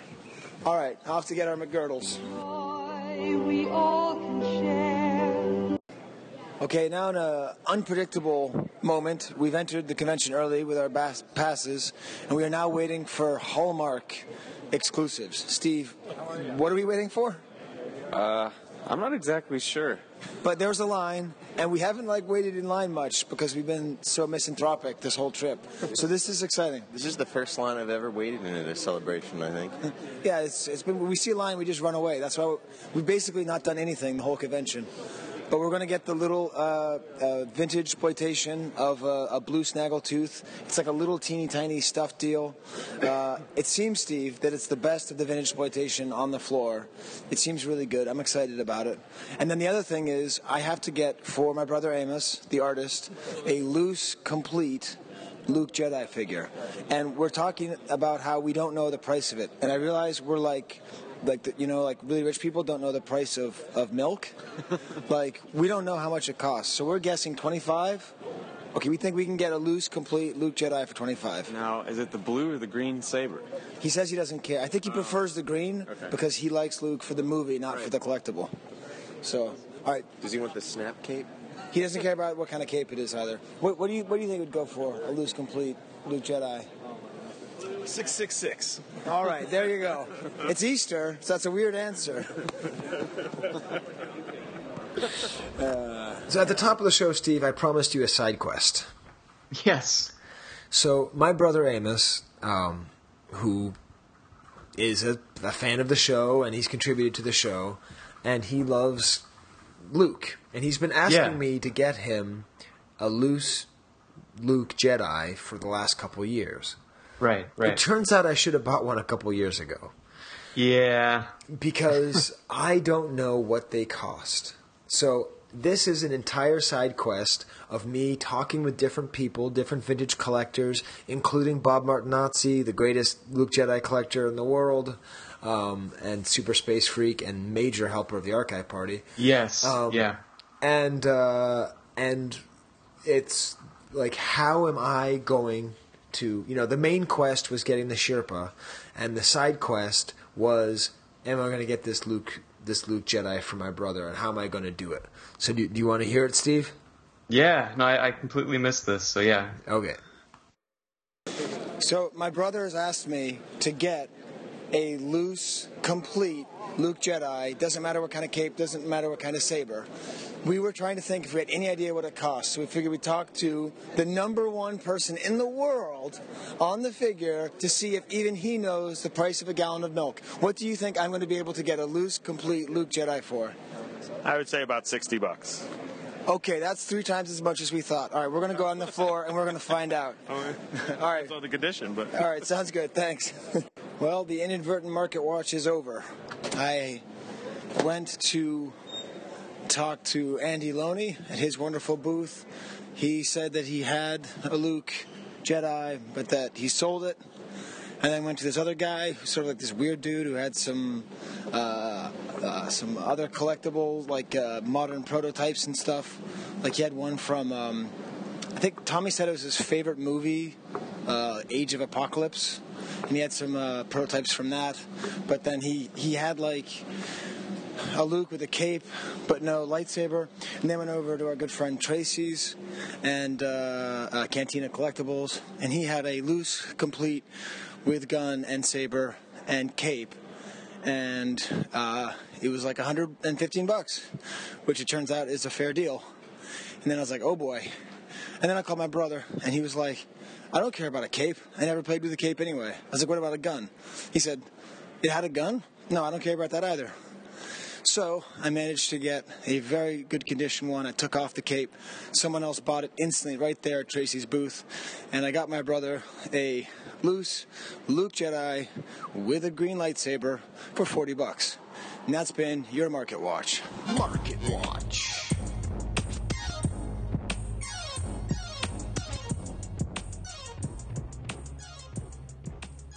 So, Steve, it ended up that he didn't care about the cape or the gun. So I was able to get it for $40. Oh, man. Yes. That's crazy. $1 Licks, market, what?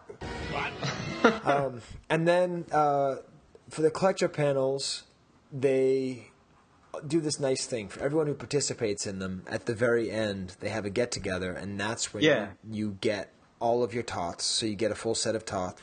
And right outside, I ran into Dave Brott, who's a space freak. Definitely a big fan of the show. And he talked a story about a very peculiar collectible. He is the only person, I believe, in the world who has this kind of collectible. He actually got it with the show Amy Schoberg. A story about this collectible that really shouldn't be. We're not yet on the Emperor, but Dave Brott just started saying, you'll like this story. And I thought, well, that sounds like I should have him just tell the story on the podcast. So it's a story about the Emperor. What's the story? Yeah, I'll hold this for you. All right, got it. The story is this. I grew up in Cincinnati, Ohio, on Eileen Drive, which is the end of the street where the Kenner Morgue is. So I used to ride my bike down there, etc., ride all around. And I knew the Emperor was coming to my house. I ordered it 6 to 8 weeks. I was very excited. I don't know if I doubt it came from that facility, but it was a Cincinnati thing. It took forever. When you're a kid, 6 to 8 weeks is like infinite time. So it's like 68 weeks. Yeah, it's like 68 weeks or 88 weeks. And so I didn't know it took. It was actually a lot longer than 8 weeks. But because I was young and I was bad at keeping track of time, I didn't realize that. So when it finally arrived, way later than that, from Cincinnati to Cincinnati, it had with it, they sent me the Emperor figure, which I was super excited about, and had with it 6 micros that they sent me as an apology. It was 3 Hoth Snow Troopers and 3 Hoth Rebel Troopers, plus an apology letter from Kenner about why it took so long. So, of course, I immediately threw the apology letter in the trash and opened my Emperor and played with it, and opened the micros and played with those. And I thought, these are weird. They're not the same size. I think I'd never seen them before. And and now, of course, what do I wish I'd saved? The paperwork. I wish I actually got an apology letter from Kenner as a kid, and I wish I'd saved that. I've lost the Emperor since replaced it. But, man, that was a great day in the Brott household. Oh, that's awesome. Jeff, do you know what the apology letter said? Sorry. All right. Thank you, Jeff Carell. All right. Bye. We really do care. And right after I stopped recording, Dave showed me that he lives in Cincinnati, and one of the benefits of living in Cincinnati is living near Kenner. And you went to Kenner Street, and then what happened? Well, I went to Kenner Street. Amy Schoberg was in town, and of course she wanted to visit Kenner Street, which I'd been to many times. It's about 11 minutes from my house. And when we went down there, Amy noticed there was a sign knocked over on the ground, like a car had hit it, and it was behind yellow tape. And so we thought, let's just go look at that. And there was another car idling there, which was kind of weird. So I parked the car, and Amy thought, oh, let's not get out. I said, well, let's just get out. And when we got out, the other car took off. I don't know what he was doing. Maybe he was thinking about doing what we were about to do. So I went behind the tape, and of course the Kenner sign was there with the cross street Dalton. And I noticed it was only attached by one plastic rivet. And then I noticed the Kenner sign fit perfectly in the trunk of my car. And then I noticed it looks great in my house. So I now have a Kenner sign in my collection, which is great. As far as I know, a one-of-a-kind collectible. That is really awesome. And that's up in the ante. I mean, Yehuda is famous for stealing store supplies, but that's amazing. And also, that's a great trivia question. What is the cross street with Kenner in Cincinnati? And that is, of course, Dalton. So did you get Dalton as well? No, Dalton was firmly attached to the pole. Okay, I'm glad you tried. All right, thanks again, Dave. That was good. Okay, so we have Amy Schoberg back on again, who was an accomplice to this crime by Dave Brott, who accidentally posted it to the Cincinnati police. But so what's your take on the story, Amy? I was cleaning trash that was found by the side of the road, but that may or may not have belonged to the city. But when I was deciding to go out there, I was talking to Sarah like, hey, I'm going to Cincinnati. You know, there's nothing left in Cincinnati, he said. All the Kenner stuff's gone. Well, there's still street signs, someone else said, and I thought, okay, yeah, maybe we'll get a street sign. Who knows? I doubt it. Wow, so you actually predicted it. That's pretty impressive. Wow. Actually, she'd been joking right before we actually found the one on the ground. The one down the street, you said, oh, it wouldn't take, we'll just need to come back here with some tools tonight, ha, ha, ha. And then 30 seconds later, there was one in the trunk of my car. So. Wow, that's awesome. All right, thanks, guys. It's a story that keeps giving. Yeah. Oh, wait, Steve, do you know what I'm talking about? I don't even know what you're talking about. He got a Kenner sign from Cincinnati. It was cool. Okay. Okay. And I've seen the picture. Now it makes sense. Yes. Okay. Now, the last bit of audio that I recorded, the last bit of audio I recorded was with Yehuda, but I ended up making some weird comments that I think are probably best left off the podcast. So the penultimate comment, but the last ones that'll be on here, were another one of my favorite things about Celebration. And you know this, Steve. How did it start? With you picking me up from the airport. Now, that doesn't sound like as much fun as sitting at the bar and hanging around and doing your own thing. But I think it was more fun. I think picking me up was great. It was a hassle. It was annoying, but it was great. And it really wasn't that much of a hassle, but it was a lot of fun. I was happy to do it. Right. And so Phidias Barrios, friend of the show and enemy of Bruce White, we were standing outside the panel. So, all that stuff I recorded with Dave Brott and Amy Schoberg was right after we got all the tots. And he sponsored the Bib Fortuna Star Tot because for some ungodly reason he likes that character. And so he had like all of these boxes because when you're a sponsor, you get 10 sets of the 9? Yeah, a lot of tots. A lot of tots, and you get this large metal one unless you were one of the sponsors of the Star Wars ones, in which case you don't. Sorry, Skye. And so he had all this stuff. I'm like, do you need help? He's like, yeah, that'd be nice. And so I helped him carry all this stuff down to the FedEx store. And, and that was just so much fun because we just, who likes to carry stuff to the FedEx store? Who likes to wait in line? But it was more fun. It was like more fun than doing something because I was able to help him and we were able to talk and to catch up and talk to him in a while. And that's another thing I really suggest to people. Just when in doubt, go do laundry with somebody. Because it means a lot to them, and it's not that much of a hassle to you. So I'm in line with Phidias Barrios, waiting for him to mail out all of his tots. Who did you sponsor, Phidias? Bib Fortuna. And we were talking about Bib Fortuna, and we talked about his story about buying fake hard copies and how he built his focus. One fake hard copy. But we're gonna talk to him in a couple months when we finally get to Bib Fortuna. So this is a little teaser. But we're just waiting in line at FedEx, doing nothing. Just sitting here, wasting time, talking, and that's probably more fun than anything else we could be doing. All right. And then Steve and I managed to make it to the first panel. It's the first thing we did. The first panel that we went to the entire day was on the last day. Yeah. And that was with, it was like the best panel. It was awesome. It was the Rebels reunion. All the old Rebel pilots and Ackbar and Nine Numb, and it was great. Wedge. Like that. And Wedge's first appearance. Right. That was really great. And then, I was getting really nervous. And then Yehuda managed to stop me. And his wife ordered him a whole bunch of kosher food. And I hadn't eaten. So I ate just I pounded. I don't know what I was eating. I don't think I was eating that food in a way that was respectful towards God. Because I was so hungry. But it was Easter. So I'm probably okay. And then we went back and we saw Derek's panel, and then we left. Yeah. So that was Celebration, Steve. I think you're right, though. I mean, in terms of being able to just enjoy it, that it's hard to top that. Yeah. It was really enjoyable, and I felt like it was. I think it will grow the show. And I think it will help the show keep going because they just ran into so many people. And just so you know, if you're one of the people who came up and said to Steve and I, I really appreciate the show, I just want you to know that someone is listening, you are directly responsible for the show being made. That is not something that is heard and then Steve and I go, chalk another one. It's like that is the coal that keeps the fire going. So thank you so much for that. Tune in. We've actually already recorded the next Blog pod. That'll be coming up soon, yeah. You'll be hearing the third Blog pod in the next couple weeks. And then next month-ish, you'll be hearing the next half of the Chief Chirpa stuff with Mattias. And Wampa Wampa. Adios. The celebration!